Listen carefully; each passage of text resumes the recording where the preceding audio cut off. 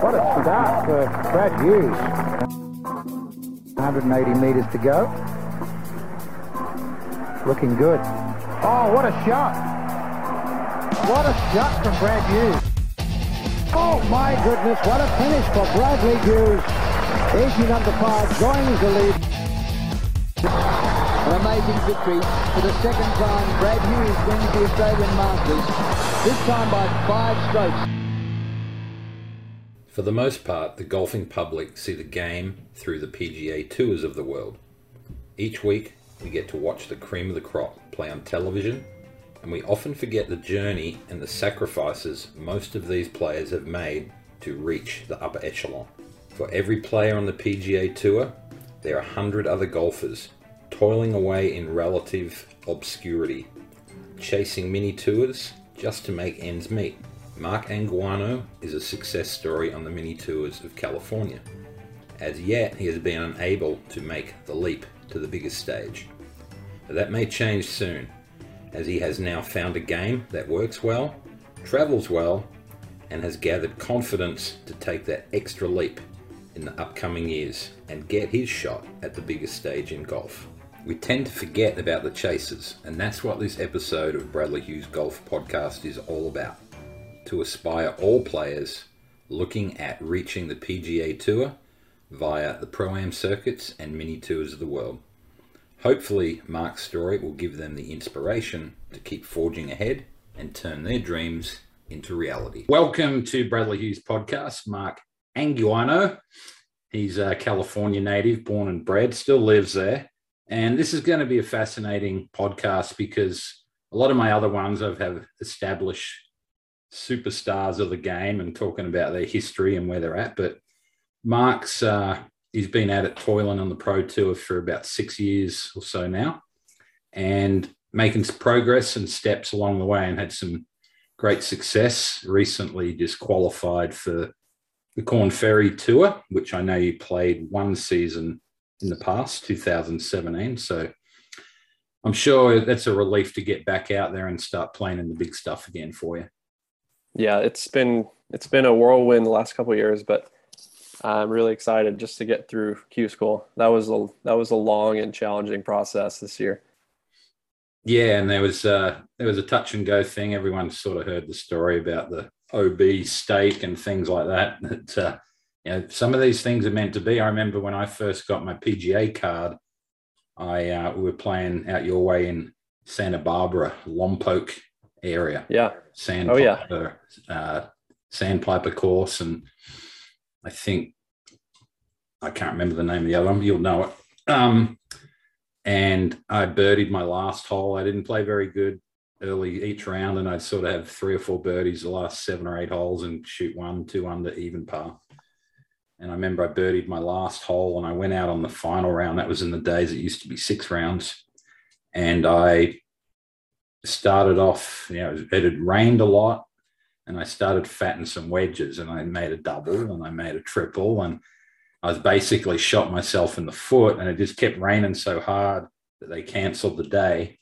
No way. Wow. And canceled the tournament. So they made it a 5-round tournament instead of restarting that round or doing anything. So little lucky things like that happened for me along the way. So maybe this is your bit of luck. You want to talk us through what happened? Yeah, it's kind of a tricky situation. I just remember it all happening so fast, but this is the 3rd round of final stage. I'm teeing off in the second group of the day on the harder course because there's 2 courses at final stage. And I think I started the day, what was I? I think I was in the top 20 around there with 2 rounds to go. So there's still a lot of golf left. But anyways, I birdied the first hole, got off to a great start.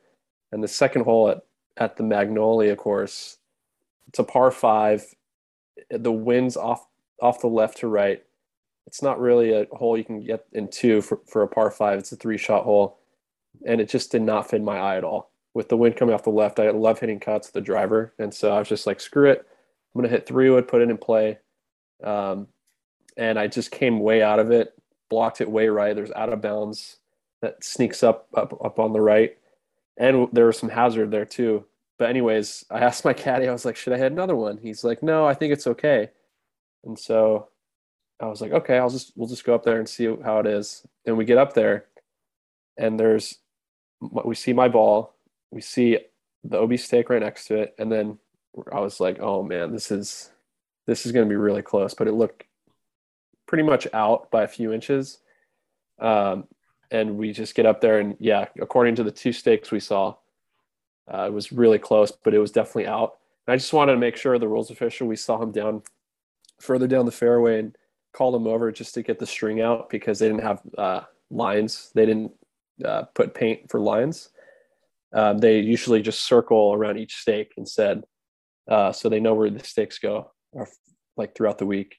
And so he pulls out the string, double checks it, and it's out by like 3 inches. And so I'm like, oh man. But before he called it out of bounds officially, I kept telling my caddy, for some reason, the stake that we saw right in front of us, it was like kind of slanted, which I don't know. If you're hosting an event and you've played in a bunch of these events, you kind of realize how well they put stakes in. They're pretty well put in, and they're pretty straight up and down. It's the little things like that that you can tell for some reason. But I just remember the stake being like slightly slanted, and I was like, oh, that's really interesting. I kept telling my caddy. So I pick up my ball because it was out, and I start walking back to the tee, and my caddy stays there with the rules official and walks up to the stake, and he realizes there's no paint around that stake.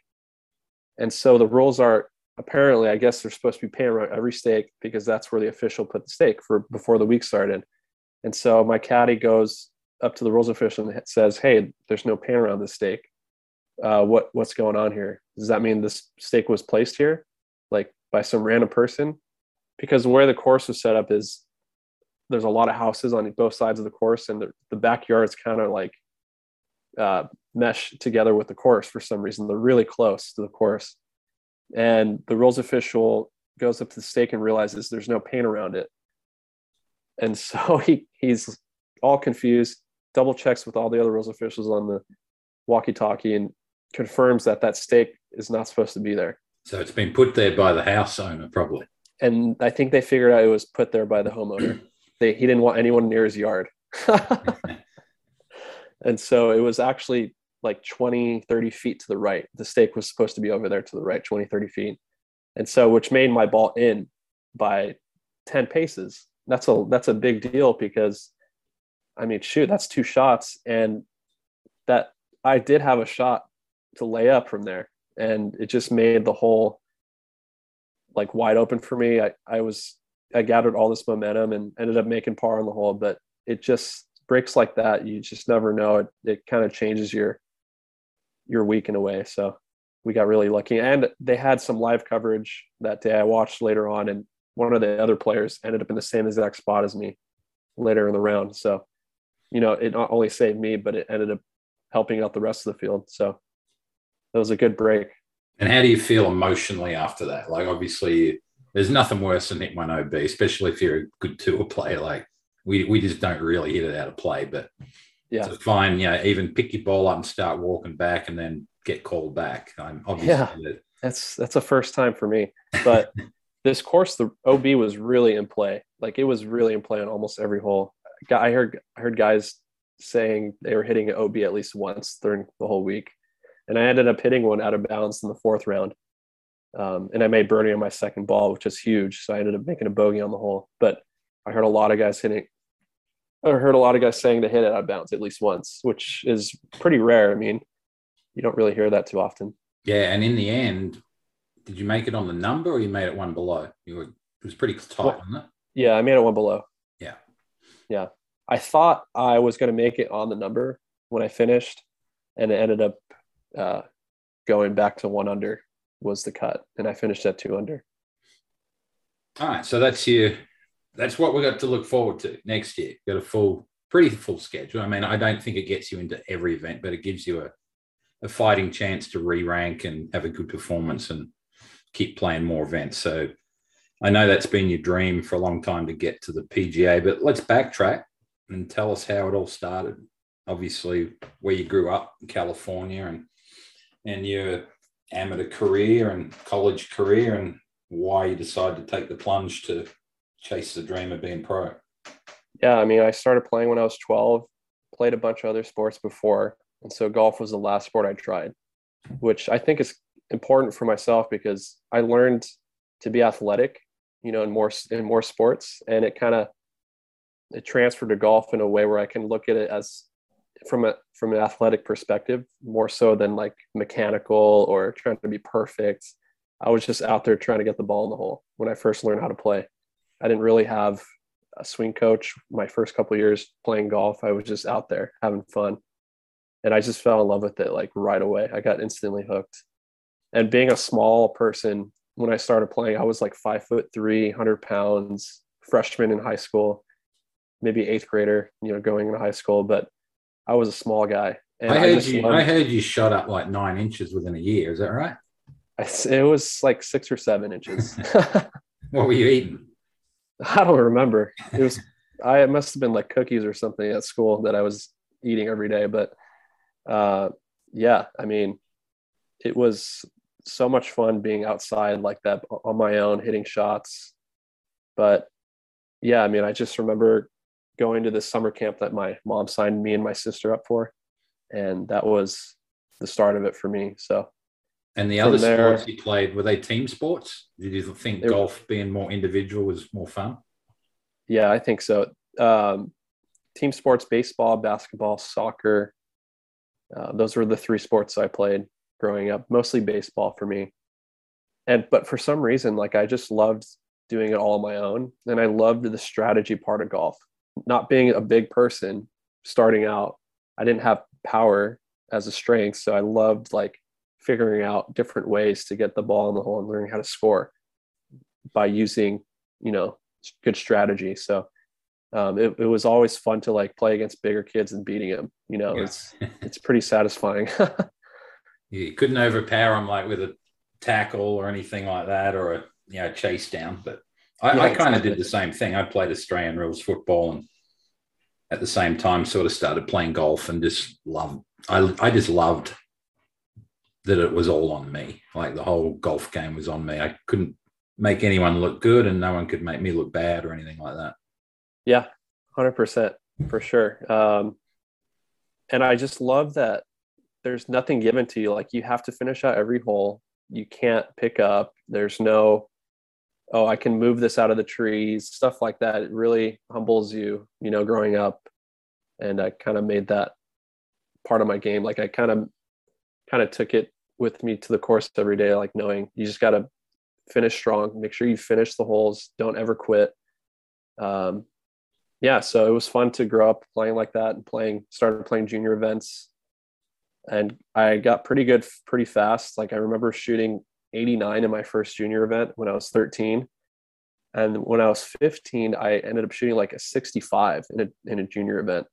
So there was something in those 2-3 years where I really learned quickly. I hope you won that one. No, I didn't. I don't think I did. I think I shot 7 over the first day and then 7 under, but it's a good bounce back.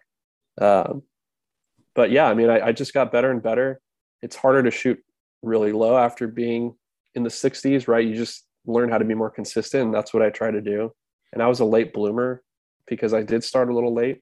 And so I wasn't really recruited by many big schools or any at all. There was a couple Division I schools local to where I grew up that were interested, but I was only able to walk on. And Cal State Fullerton finally offered me a spot with a little bit of a scholarship like 2 months before school started, which is really late. A lot of kids sign like almost a year before going to school. So I was a late bloomer in that aspect. And so when college started, I was a little 17, 18-year-old, 140-pound, 5'11" kid, 5'11" kid that somehow made the starting team and just ended up playing every tournament my whole career in college. So that was pretty cool to see. And how'd you go at college, like in your career? Pretty good?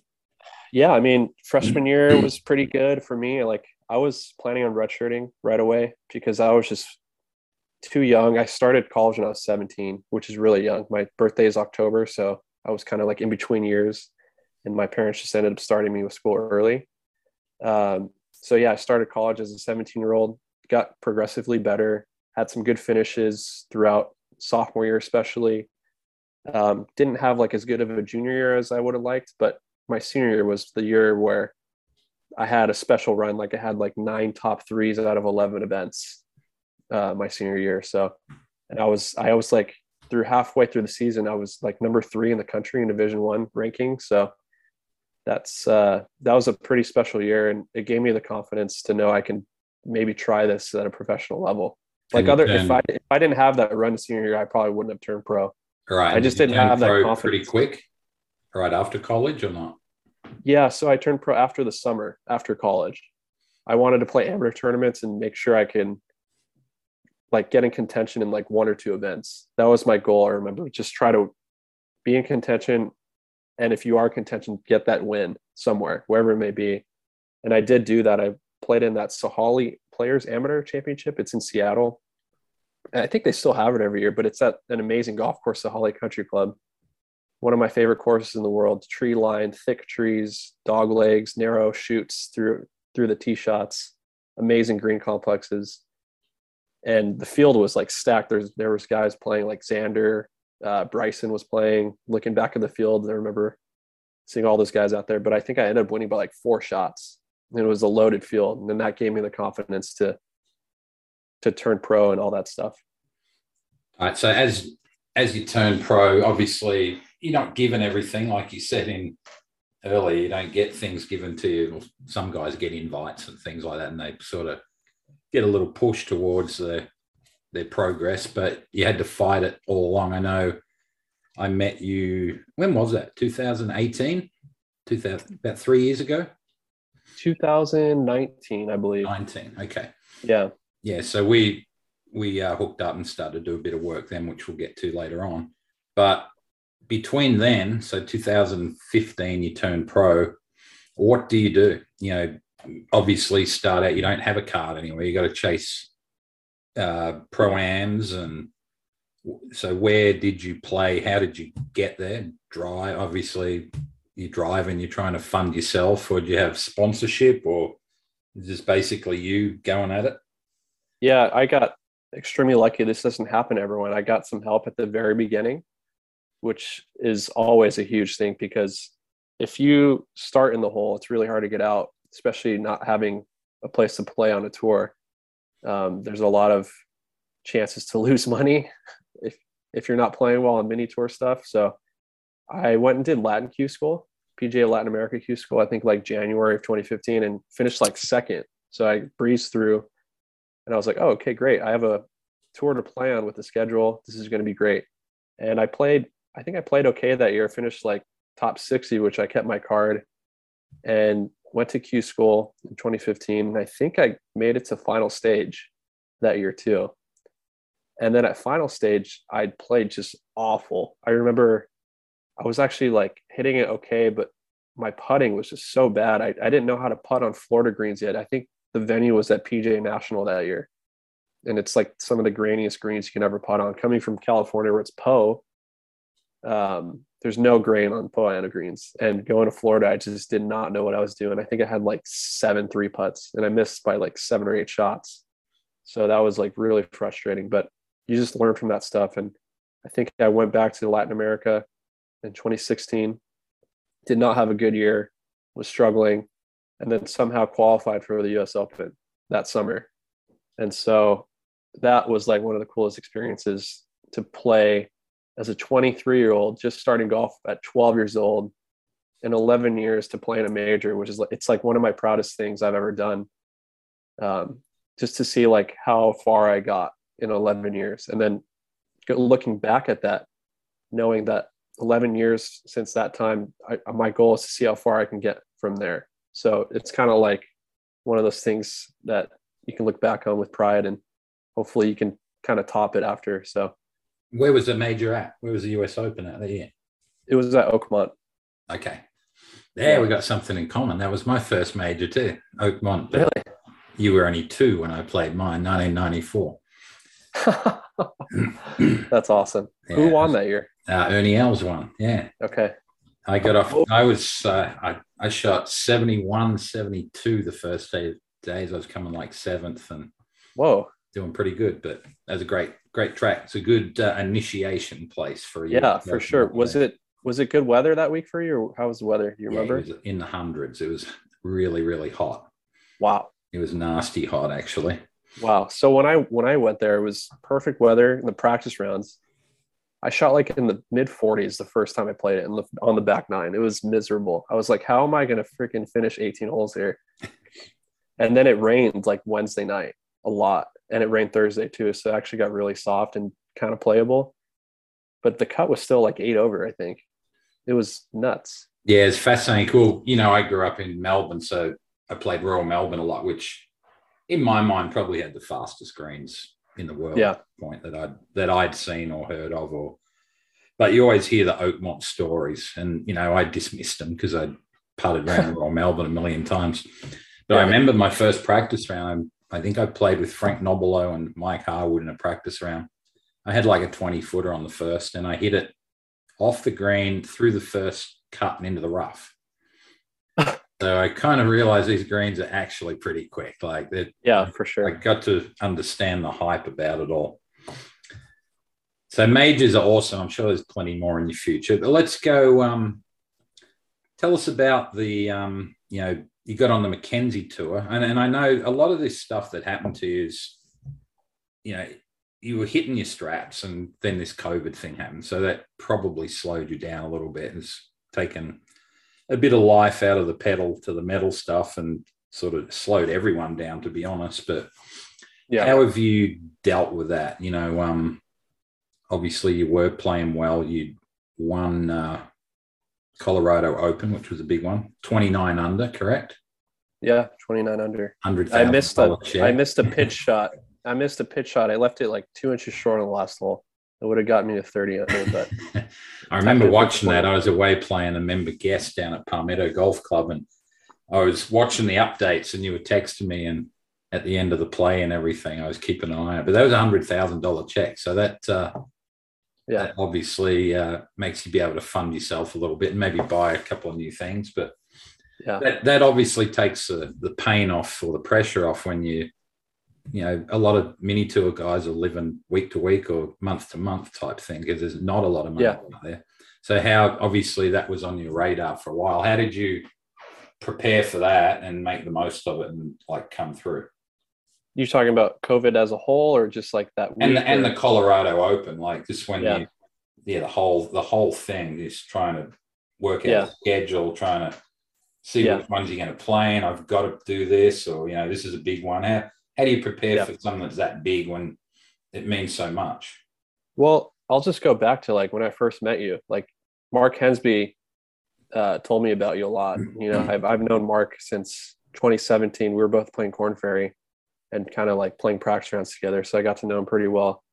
And he always mentioned like you as a person and like how you were coaching and how maybe I should go see you. And I finally like did it and went and saw you. And I feel like what you taught me was like so huge to like, I was able to like learn from you. And then I was able to make it where I can learn from myself as well. Like I was able to understand like what really works in the golf swing for myself.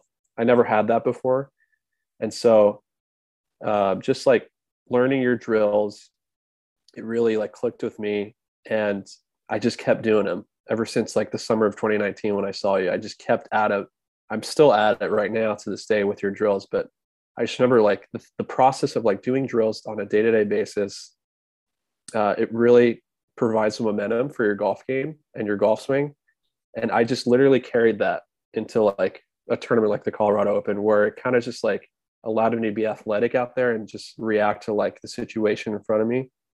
And I feel like that's why I shot 29 under. I was able to just like let it go and not worry about a golf swing that I was trying to make. I just try to hit shots, and it kind of like took some pressure off of me, to be honest. So, you know, when you're playing for that much money and you don't have a lot of money in your bank account, you can just fall back on what your body knows what to do, right? And then that's what your drills are so good at. It kind of teaches your muscles how to move correctly, right? And put the pressures in the correct spots without even thinking about it. So that was like really helpful. for sure. Like knowing that I can just fall back on like allowing myself to react and trusting what I did in the work before just to allow it to happen. So, and also part of it is mental. Like there's a fine line between messing up and pulling it off at that when you're on the back nine of a tournament, because there's me and another guy that were neck and neck kind of running away with it. So,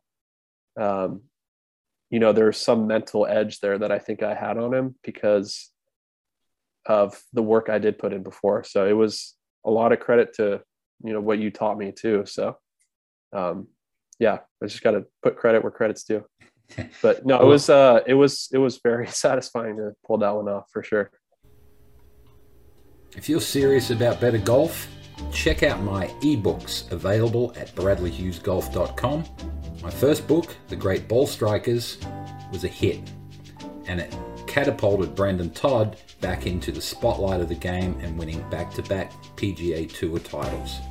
The second book, The 430 Path to Great Golf, runs you through all the drills that I use with my players and in my instruction. You too can become your own best coach.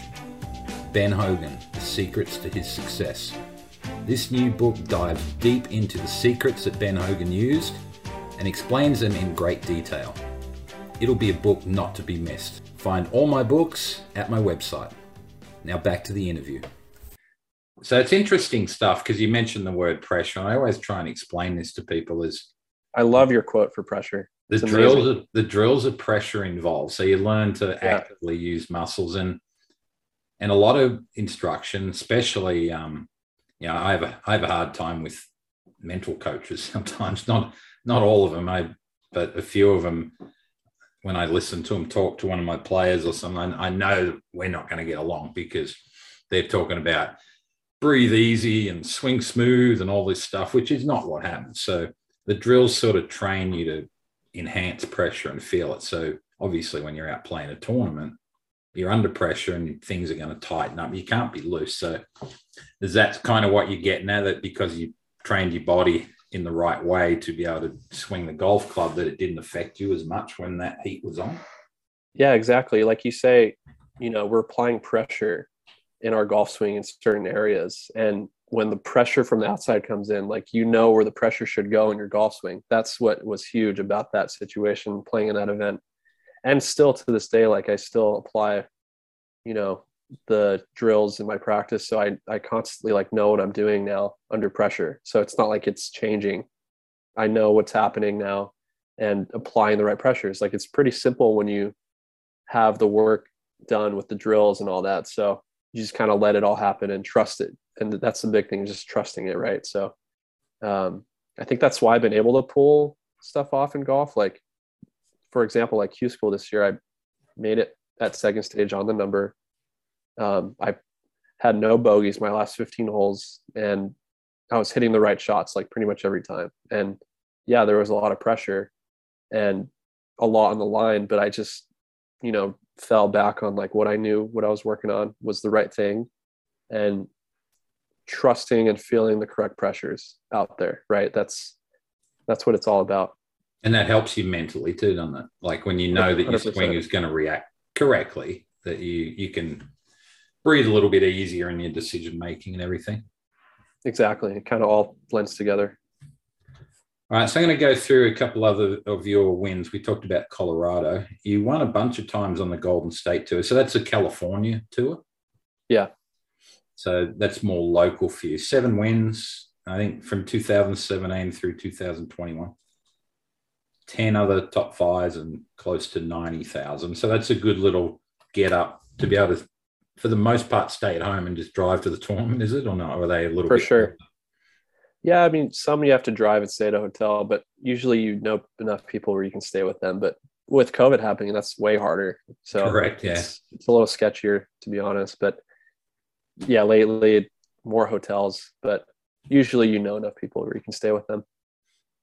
And every one of those obviously is a step in the right direction. It's just a little bit extra confidence, a little bit extra money that you're not perspiring about the next. Yeah, I mean, just learning how to be in contention is so priceless, right? Like you can't pay for that. You have to put yourself in that position. Like I don't care what level you're at. You can be in the junior level, 10-year-old division And if you're putting yourself in contention, as silly as that sounds, like you're still young and still learning a lot about life, but I feel like that kind of can carry on, you know, Oh, for a long time 100%. with you. Absolutely. There's no substitute for competition and, Yeah.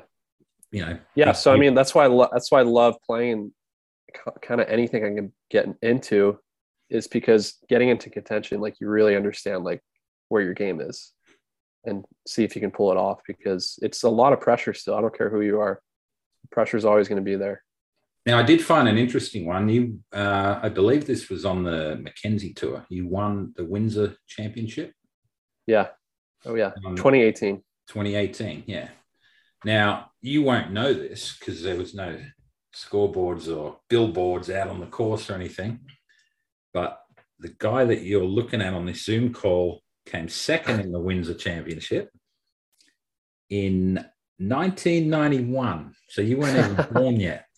So we've got a little association there as well. I don't remember. That's crazy. I don't remember the courses we played, but it's right across from Detroit, isn't it? Oh, yeah. It's south of Detroit, believe it or not, in Canada. That's right. And it was hot as hell. I remember playing there. But yeah, it was actually interesting.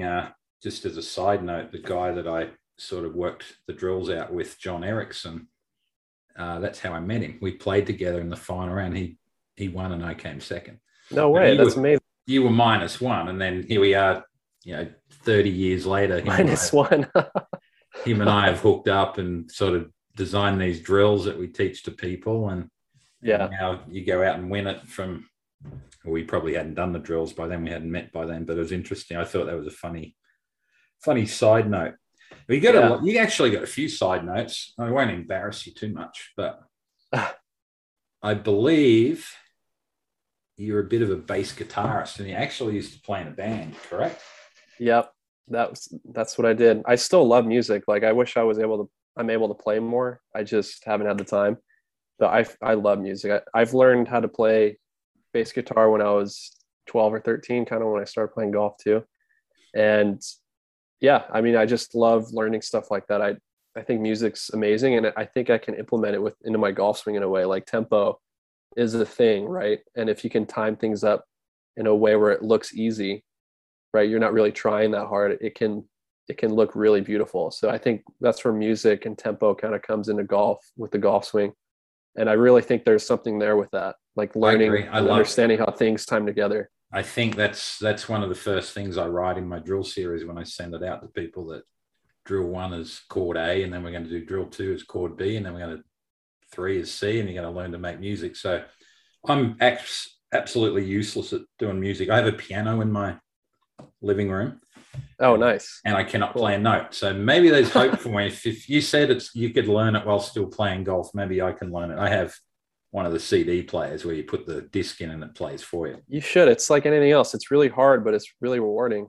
So yeah, I'm gonna have to do it. I like it. Maybe we can start up a band. We'll get the band back together too. I love it. All right, and this is another cool thing. You probably don't want to do it in this day and age, but I read it that you wanted to or would love to be, or I don't know if you'd love to be, president for a day, correct? Oh, yeah. That's super interesting to me. Actually, it's probably more interesting to me now than it ever has been, with everything going on. It's kind of crazy. But yeah, I mean, just to be in a position where you're the most powerful person in the world sort of thing. I mean, that's got to be an interesting feeling. And to just like be that for a day. What could you get done in one day? You probably can't get anything done in a day, but you can probably just say yes and no to things that are coming at you. But I mean, I can't even imagine what that would feel like. So it's probably not even for me, to be honest. I'm not about that, but just to see what it feels like, I can't even imagine. Yeah. Take Air Force One for a spin. Yeah, exactly. That'd be kind of cool. It'll get you to a few tournaments. Yeah, seriously. All right. Now tell us about, so this is interesting to me. I think it was in 2014, it was before you turned pro, that you played the Dunhill Links. Is that correct? Yeah, I just turned pro. You just turned pro. Just turned pro. So how did you get in that tournament? So for people that don't know Dunhill Links, explain the format. Yeah, so I just turned pro and I had that like amazing year, my senior year of college, and won like the Sahali Players Championship. And so I was like top 25 in the world amateur rankings. So I was like up there, and very under the radar, I feel like, with my ranking at the time. No Walker Cup that year, so there was no talk about that stuff, unfortunately. I was kind of bummed that I played well in the wrong year. But yeah, I mean, with my that year I had right before I turned pro, I signed with an agent. I hate talking about this stuff, but I signed with an agent, and he got me into that tournament. He said, I can get you with what you did this past year. You'll probably be able to play in this event. And so that event is 3 course rotation: St. Andrews, Kingsbarns, and Carnoustie. And it's 3 rounds, and then there's a cut, and then you play the 4th round at St. Andrews, and it's a pro-am, so you have an amateur partner for the whole week. And I mean, man, what an amazing experience. That is one of the coolest things I've ever done, to play. I just remember teeing off at St. Andrews the day after my birthday. So I had just turned 22, and they're calling my name off the first tee at St. Andrews, which is like, I mean, it's just the craziest things, like what golf can bring to your life. You know, if you do well or hang in there, like, it can bring a lot of good things to you. So, I mean, just to have that moment is like so special. How many rounds did you get in at St. Andrews for the week? Just 2. I got there like at Sunday, and my clubs didn't show up, I think, like for a couple days. So it was kind of a mess, but I was just so happy to be there. It was awesome. I missed the cut. I was kind of on the cut line, and then had to play Carnoustie in the rain, 3rd round. I had no chance. Yeah, Carnoustie. I shot like 76. Yeah, especially in the rain. St. Andrews is like, if you're a golf historian too, like I am, I love all the history of golf. I used to know who won every major and who came second and what they shot and everything. I forgot. I mean, the conditions of the course are just unreal. You know, it's so firm and tightly compact underneath the grass. I had a hard time chipping. I was just like, screw it, I'm going to putt everything. I mean, that's awesome. That's a good play out there, but absolutely, you know, interesting. And so it was. I've only ever played St. Andrews once. Okay. And I was 17 years old. I won the Doug Sanders tournament over here, or not over here. I'm in America. Growing up in Australia, and the prize was to go play in Aberdeen, Scotland, for the World Championship. And I went over a week early and played at Glen Eagles and a couple other places, and I played at St. Andrews, and I was 17, and I still can't believe that's the only time I've ever played there. I never qualified for an Open there, and I've never played at Dunhill, and I've never really had a chance to play it again. I better do it before I kick the bucket. I got to get back there and play one more time, because it's such a great. The town is just unbelievable. I have been back to St. Andrews when I played at Carnoustie, but Scotland, you know, I've probably spent 6-7 months of my life, maybe more, and just in Scotland, and it's just a freak show. It's awesome. Everything, just the whole town is golf orientated. History. 100%. Yeah, and it's just amazing. Like I wish I was a little older just to appreciate it more, but I knew what I was going to see. It was just like, wow. It was just amazing. I don't even know how to explain it. You know, that's where maybe the Open Championship next year, you can get back there and get a bunch of rounds in. Yeah. How do I qualify for that? What's the easiest way? Win 3 Corn Ferry events and get on tour. Okay. I'll do that. That'll nearly get you in the top 50 in the world if you can do that. There you go. That's true. Got to have a plan. Don't tell anyone your plans. I just sort of gave that away. All right. So, you know, obviously you've done well playing the stuff. You've survived and you've worked on it. And the reason I keep saying this is more of a podcast for the guy that wants it, you know, that is not quite there yet, but there is light at the end of the tunnel for everyone, and you've stepped along as you've gone. What do you plan? You know, what do you wish for from the next Corn Ferry season? Obviously, we all want to win and do everything. Is it more about experience, taking another step forward, or you want to go the whole hog and get in that top 25 and get your card? Yeah. Well, I played a full year on the Corn Ferry Tour in 2017. I somehow finished in the top 40 at 2016 Q School. I remember I shot like a random like 67. I had no business shooting like a low round at the final round at Q School in 2016. I remember like I pitched in and like had another chip in, like made a couple of long putts. I was like, okay, this is like crazy that I'm pulling this off, and got full status. And I just remember going in the year, I was not really ready, like to play well. Like I felt like my game was close to being good enough, but my iron play was just horrendous that year. Like I knew I was never a great iron player, which has changed recently. But I remember that year, all my stats were like pretty good. Driving was pretty good. Putting was pretty good. Scrambling, all that good stuff. And then my iron play, I was like way on the bottom of the list in the statistics. So that really like kind of hurt to see that. And I finished like 98th on the money list. And so like I just knew that that's the main thing for me is if my irons are good, I can compete out there for sure and compete on the PGA Tour, I believe. So I feel like I've done that. My iron play is just way better now. I can control my ball flight trajectory. I can control the bottom of my arc, like how you always talk about. I think it's just like that's one of the biggest things in iron play is controlling where you hit the ground with the bottom of the club. So I'm just really excited to get out there this year and put my new game to the test. Like I really think I can do some damage out there this year. So I'm really excited, but I know that I do have everything under control, and I have like a neat game plan every week to where I know if something does go wrong, I actually do know how to fix it. Maybe it won't be fixed like the next round, but I know there's a progression to be made, whether it'll take a day or a week. I just know how to do that now. And there's a lot of maturity that has happened since 2017. So you just learn from it, right? And you just take it as a positive. You have to take all these experiences as positives and learn from it. So I'm just excited to get out there. I know I can play well. So just try to put myself in contention early and then go from there. If I can win one or two right away, who knows? Like you never know what's going to happen. You can't control all results, but just have that mindset of like being ready to win. So that's my game plan for and sure. You're not prone to winning because you've done it. You've done it several times over the last few years, and most of the time when you do get in contention, you won. So that's like you said early on, it's a learning experience, and you're doing it at whatever level. It doesn't matter. So it shouldn't be any different. Obviously, the quality of players may be deeper as you progress. Exactly. But you've done it, and I think there's great comfort in that. And I know that was when I worked with Brendan Todd and he got back in contention. It didn't panic because he goes, I've done this. I know how to do it.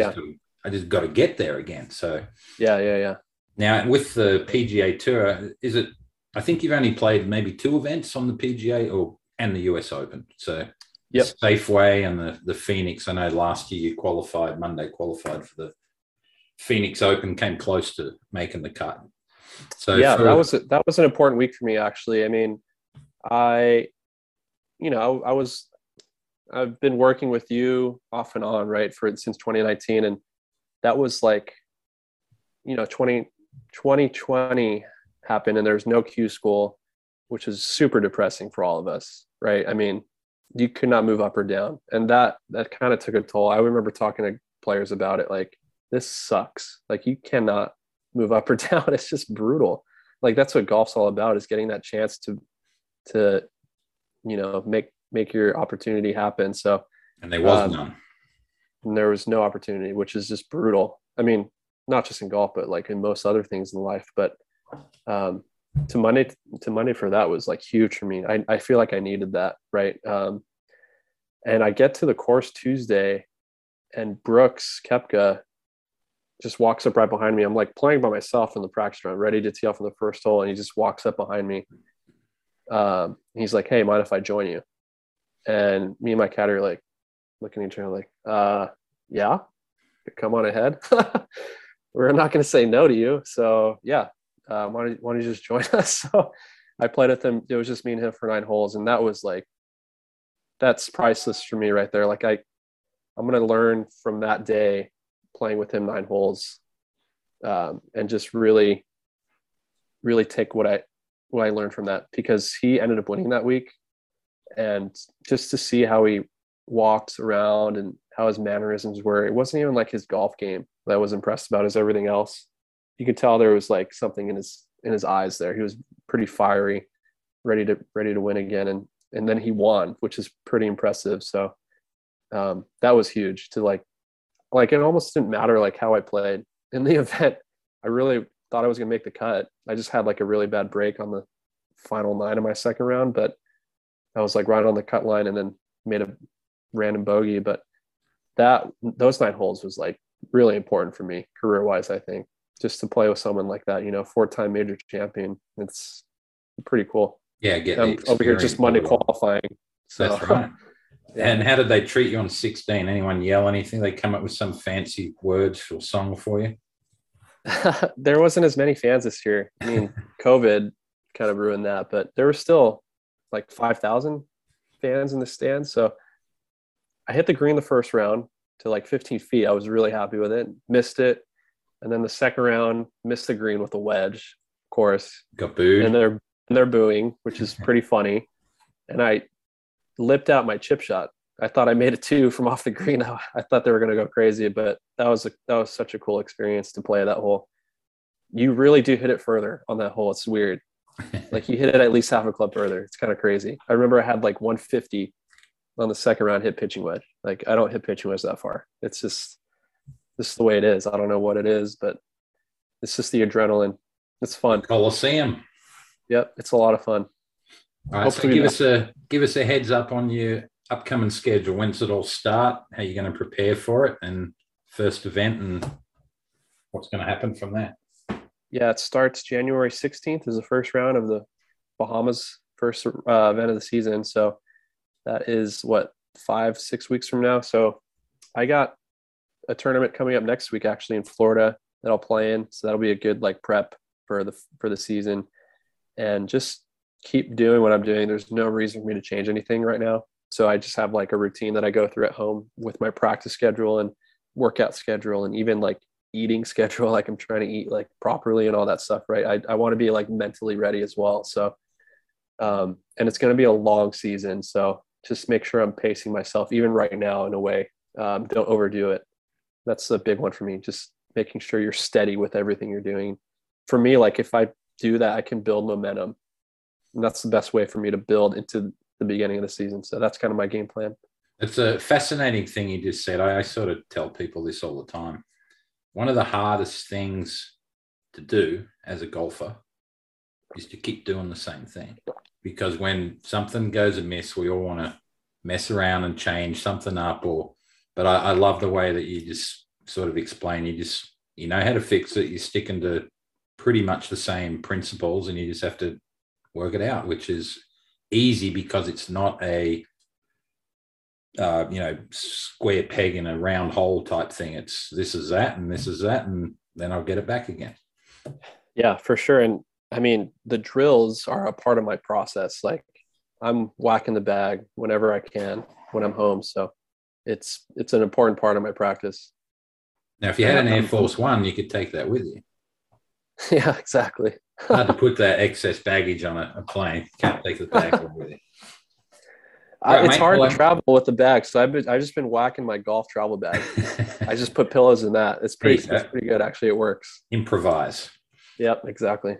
All right. Well, I hope people found this interesting. I'm sure there's always little things we can learn from everyone. I love the progression that you've made. I love the confidence in your voice and the way that you've been playing. So yeah, thanks. I've come a long way. I've come a long way since I saw you first. So it's been fun for me. I mean, I don't know about you, but I definitely got a lot better since that first lesson. So it's been great. No, I always used to get a kick. I'd be retweeting the heck out of anything you did. So it's fun to watch when, obviously I'm not the one doing it, but I've just sort of given you a bit of a plan, but it's always up to the golfer. I'm just the info guy, and it's up to the golfer. If they want it and work at it, they're going to get it. So I'm 100% glad that you have, and you're reaping the rewards. Oh, thanks. Appreciate it. No, next year we'll do this all again. 100%. With you about to go to Hawaii for the first tournament of the PGA Tour. Yeah, that'd be great. Hopefully that'll happen next year. That'd be awesome. You got it, mate. Well, that's it for another episode of Bradley Hughes Golf Podcast. For more information about my golf instruction, check out my website, bradleyhughesgolf.com. If you like to watch golf videos to make you a better player, sign up for my members only site, bradleyhughesgolf-members.com. Thanks for listening, and we'll see you next time.